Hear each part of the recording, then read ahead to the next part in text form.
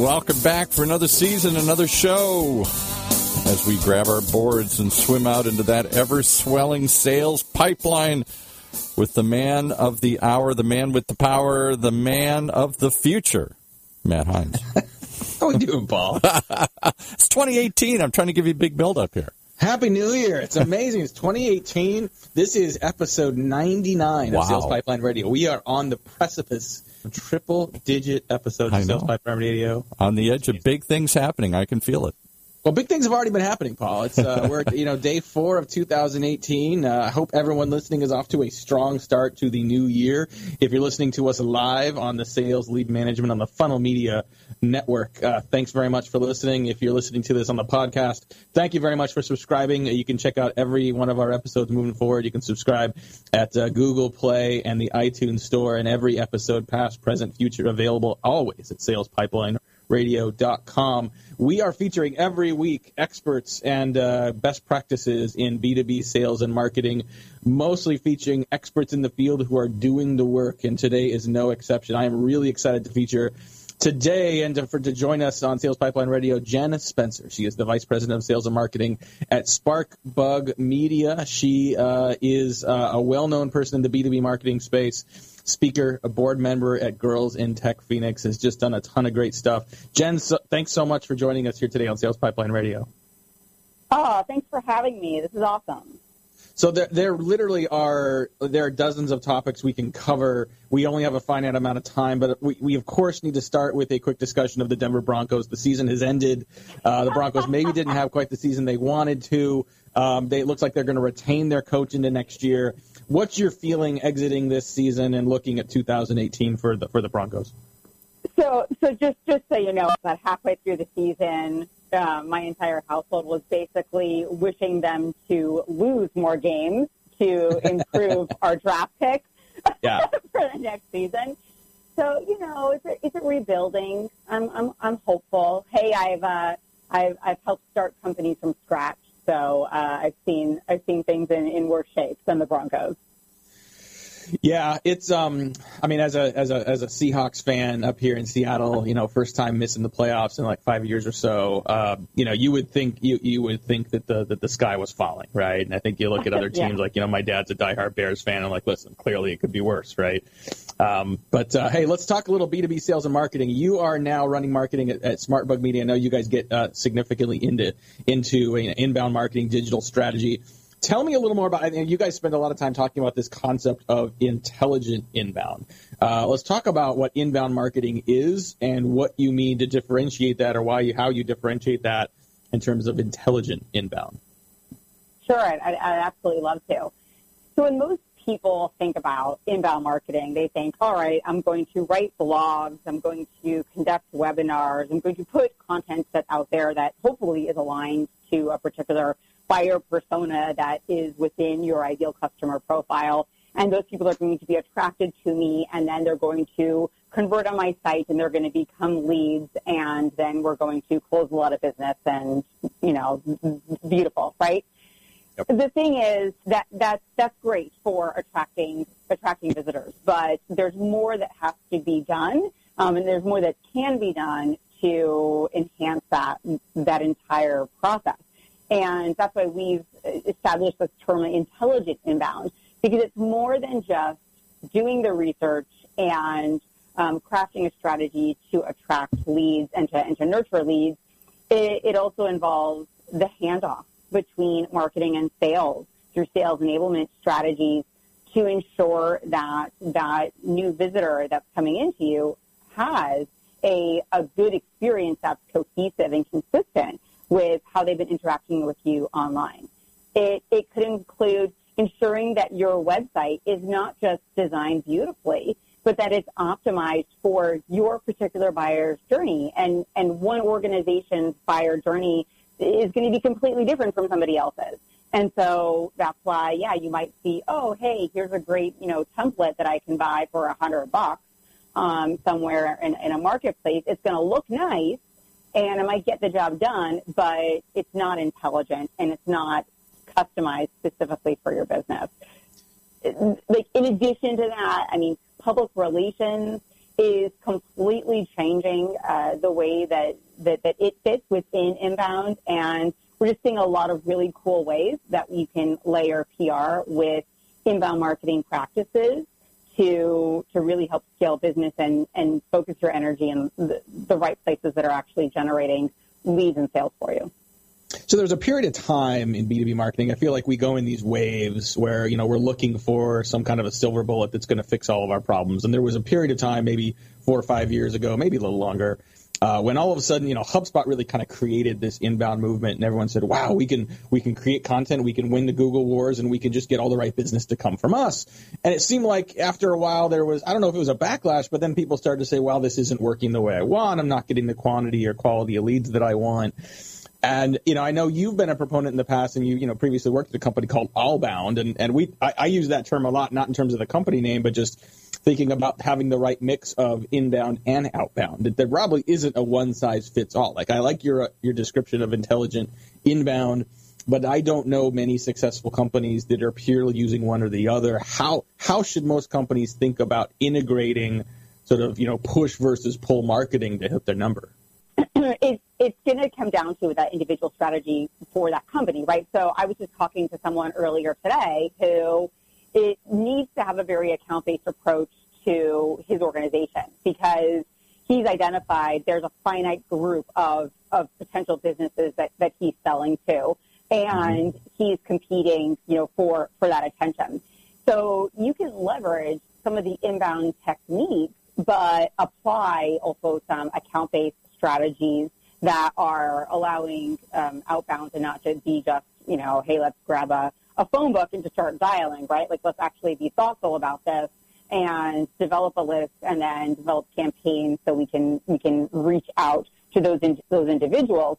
But I think that the key is knowing, okay, who do you sell to, understanding your market fit, and what's going to be a best practice for one organization is not necessarily going to be a best practice for another, which is why even the term best practice is a little bit frustrating, honestly, right? So because it's just going to depend on that particular business, that sales cycle, how you sell, who you sell to, what the buyer cares about. The biggest thing is making sure that there's consistency and there's not an inbound approach, an outbound approach, an account-based marketing approach.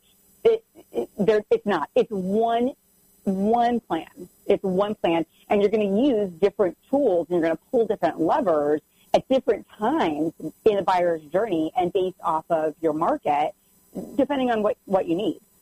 Yeah, well, amen to that. I think I was going to ask the question next, what's the connective tissue between all these efforts? And I think that having a consistent message is really important. We did some research earlier this year around integrated marketing and found that the integrated message across channels is a huge differentiator in driving marketing results versus working in silos. Even if you have great strategies in silos, when you can't leverage the effect across channels, it just doesn't work as well. We're talking to Jen Spencer today. She is the Vice President of Sales and Marketing at SmartBug Media.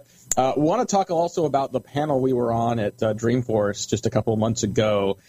We were on the topic of revenue enablement for the entire go-to-market team. And I don't know who came up with this topic, but I think we hear a lot about sales enablement. Revenue enablement, does that move it in a different direction? Does that imply something different when you think about, and you talked about this a little before in terms of integrating not just the marketing efforts, but making sure that the marketing and sales handoff is done well. How important is sales and revenue enablement today, and where do you see that in the priority list for B2B marketers as we sort of accelerate into 2018? I think this idea of revenue and focusing on revenue enablement, it's meaning a lot especially to SaaS organizations or anyone really in a subscription type of economy, because as buyers we have more choices than we've ever had before, right? So I am constantly inundated with messages and things that I may want to buy, and everything that I scroll through in my Instagram profile is like particularly chosen for me and what have you, right? So we have to be on the top of our game as far as that goes. And so it means making sure we're not just focusing our energies on top-of-funnel acquisition of leads, which is where the majority of organizations spend their dollars, both for marketing and sales. It's making sure that sales, of course, is enabled effectively to communicate and collaborate with those buyers, so that they understand them and they understand the journey that they've been on to get there, right? So we want to make sure we have transparency between what marketing campaigns are occurring and what those individuals are consuming before that salesperson gets on the phone and talks to that individual. But further than that, your customer success team or client services team that's ultimately going to be working with that customer, and that person needs to be enabled and supported as well. So they can't just be this kind of like catch-all, one-size-fits-all for everybody in that entire ecosystem. So that's going to be important for creating evangelism, helping spread great word of mouth for your company and for your product, serving as a referral base for you, serving as a reference base for you, and then keeping them as ongoing customers. And that even then extends into your product development team. You know, as your organization is expanding on its offerings, how are you implementing feedback that's coming in all throughout the entire customer lifecycle journey, and not just creating something in a vacuum and then hoping that it's going to meet the need of one of your customers? So let's dig into that just a little bit, because I think, you know, a lot of companies are sort of realizing, you know, the impact sales enablement can have, realizing that it could be a very strong marketing function. And I think a lot of companies are saying, wow, this all sounds great. This sounds like a great thing. How do you operationalize this, or how do you even start to operationalize this? I think a lot of marketers are struggling to get some momentum with the team and to get even their feet on the ground, coordinated with the sales organization on some of the key elements of sales enablement. What have you seen work well in the market? Like, what are companies doing that are getting them to step one of sales enablement execution? I think to get people to kind of step one of sales enablement execution and having everyone be on board is to take a customer-centric approach to your business. And you really have to do it. You can't just say you're doing it and then go about your business and do everything the way you've always done it. You have to start there. So there's far too many organizations we see where the concept of like a buyer persona or that ideal customer profile, where that lives and dies within the walls of the marketing department. So that needs to not happen. There needs to be the voice of the customer in organizations, and some companies are literally doing that. I've seen organizations who actually have an employee on staff whose job is to solely be the voice of the customer in meetings. And so people are going to lengths such as that to ensure that that's the beginning of everything that you do, and it's the North Star that we were focusing on. So that's one thing. But I think that marketing teams who feel like, wait, you know, how do I actually get some momentum going? What do I do? I think what they need to do is be humanizing their personas. Be openly talking about their personas. I mean, I had a really great opportunity at Allbound specifically because we were new, we were young, and I could come in and say, okay, our personas are Sean. This is who Sean is. He's the VP of Sales. Abby, she's a partner program manager. This is what she cares about. And I was able to talk about these individuals, and I got their names and their personalities ingrained in the product team, in the customer success team, in the executive team. So we were talking about these people as if they were actually there with us. If you're in a bigger organization, obviously that's going to be much more challenging. And that's where in those larger organizations, there's actually somebody who is responsible for being that, like I said, voice of the customer. That's where everything has to start. And then anything that you're doing, whether it's a campaign, some kind of a sales strategy, it's your onboarding process for a new customer, you've got to look at it through the lens of that customer. And that's really where enablement's going to be most effective. Absolutely. Well, sage advice from Jen Spencer joining us today on Sales Pipeline Radio. She's the VP of Sales and Marketing at Sparkbug Media and has spent a ton of time in the B2B space, getting a lot of experience and insights on both the sales and the marketing side. We got to take a quick break here, pay some bills. We'll be back with a lot more with Jen Spencer. We're going to talk more about revenue enablement. We're going to talk about girls in tech. We're going to talk about Scotch. We're going to talk about twin teenage boys. All of the above before the top of the hour. This is Sales Pipeline Radio. In a world where the speed of innovation and change in B2B marketing has never been greater, the only thing bigger is the need for clarity, for a blueprint, for a guide to what's really working. And how about a way to apply it specifically today to increase sales pipeline growth, velocity, and most of all, conversion? That's what you'll find in the Modern Marketer's Field Guide. And amazingly, you can download it for free.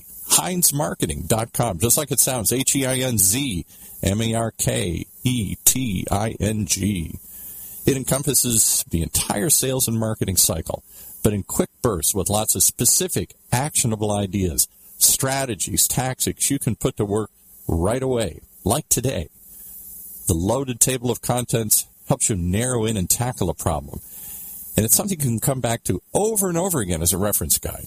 Why not download your free copy of the Modern Marketer's Field Guide? It's free. HeinzMarketing.com, just like it sounds. HEINZ Marketing.com. All right, back to Matt Heinz, who definitely has my ears perked when he says you can talk about girls in tech and scotch. That just sounds too exotic here. I don't know if I can. And twin teenage boys, wow. Which I don't think is physically. Well, it's probably physically possible. I don't know. I've got. I don't know how you handle that. At different ages. Yeah. I just don't know. I need advice. I don't know how you handle any of those things, but you probably need scotch to handle all those things. Yeah. No, these things are very clearly. I imagine these things are related. We're going to find out here shortly. Well, thanks again for joining us on Sales Pipeline Radio. Hope you're enjoying our conversation today with Jen Spencer, covering a variety of topics related to B2B sales and marketing and not. If you like what you hear, you're going to love some of our future episodes as we head into January, the rest of January into 2018. Got some great guests lined up. Next week, we're going to have Alex Terry. He's the CEO of Conversica. We're going to be talking about the power of AI in sales specifically and what AI and machine learning are doing to create greater efficiency in the sales organization. Following week, we're going to have Lauren Patrick. Her title is Chief Storyteller for a top company called Terminus in Atlanta. We're going to talk about the power and impact of storytelling in B2B and how important it is at every stage of the buying journey. Lots of great guests coming up in future episodes. We're going to have a great start to the year for Sales Pipeline Radio. We want to get back to talking to Jen, and I guess maybe let's start, Jen. Is the scotch related to managing twin teenage boys? I mean, is there a connection there? Are those separate? I think Paul made a good point there, but maybe talk a little bit about one or the other or both. My boys they're pretty darn good. No, I blame my parents and my I guess step grandfather for my scotch addiction. So I blame my parents because when I was an infant and I was teething, apparently they would take a Q-tip and dip it in scotch and put it on my gums to numb my gums.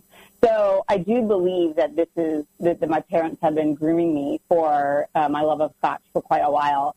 And then when I was in college, I used to have dinner about once a week with my stepmom's sister, so my aunt. And they're Italian, and their father, he's was Italian, and we had amazing dinners. But every night before we had dinner, he would always drink scotch and water, scotch and soda. And so an old man taught me how to drink. I'll tell you what, man. Yeah, no, we got Paul literally has a bottle of Glenlivet 12-year in his studio producing us. I can tell there's some days when I think he's already dipped into it already by the time we get to our show here on Sales Pipeline Radio on a Lead Management Network. But hey, nothing like a good scotch. And I think on your bio, I love that you write that you're a mother of twin teenage boys, which means there's likely a lone dirty sock in every room of the house. Our kids are younger; they're 8, 6, and 4. But no, I feel that it's a combination of lonely, dirty socks and Legos that you find everywhere around the house. Before we get right back to a few more questions on B2B sales and marketing, I do want to give you a chance to talk about Girls in Tech. You are on the board of the Phoenix chapter of Girls in Tech. Talk a little bit about what that group is and why that's important to you. Oh, I'd love to. So Girls in Tech, we're a global nonprofit, and the focus of the organization is on engagement, education, and empowerment of girls and women who are passionate about technology. And there are chapters all across the world. That we have one in Phoenix specifically. So we serve two different segments. So one would be girls ages 10 to 17 who have shown an interest in technology and want to explore that and learn more. And then we also focus more on professionals professional women who are already either active in a technology role or working in a technology, related industry or would like to. So what I love about Girls in Tech Phoenix and why I joined is I really hate when there's just a lot of complaining and there's not a lot of doing. I'm a doer. So what I love about our mission as a chapter specifically is we're looking to move the needle, right? We're looking to say, okay, how many technology-focused jobs were held by females in 2016, and what can we do to change that number to make an impact in 2018, in 2020, and so on? And how can we use our own community to help? So that's what we're really focused on, and I co-chair the marketing committee for that. I love it. I love it. Thanks very much. Where can people learn more about Girls in Tech if they want to learn more, about the program overall as well as in their market?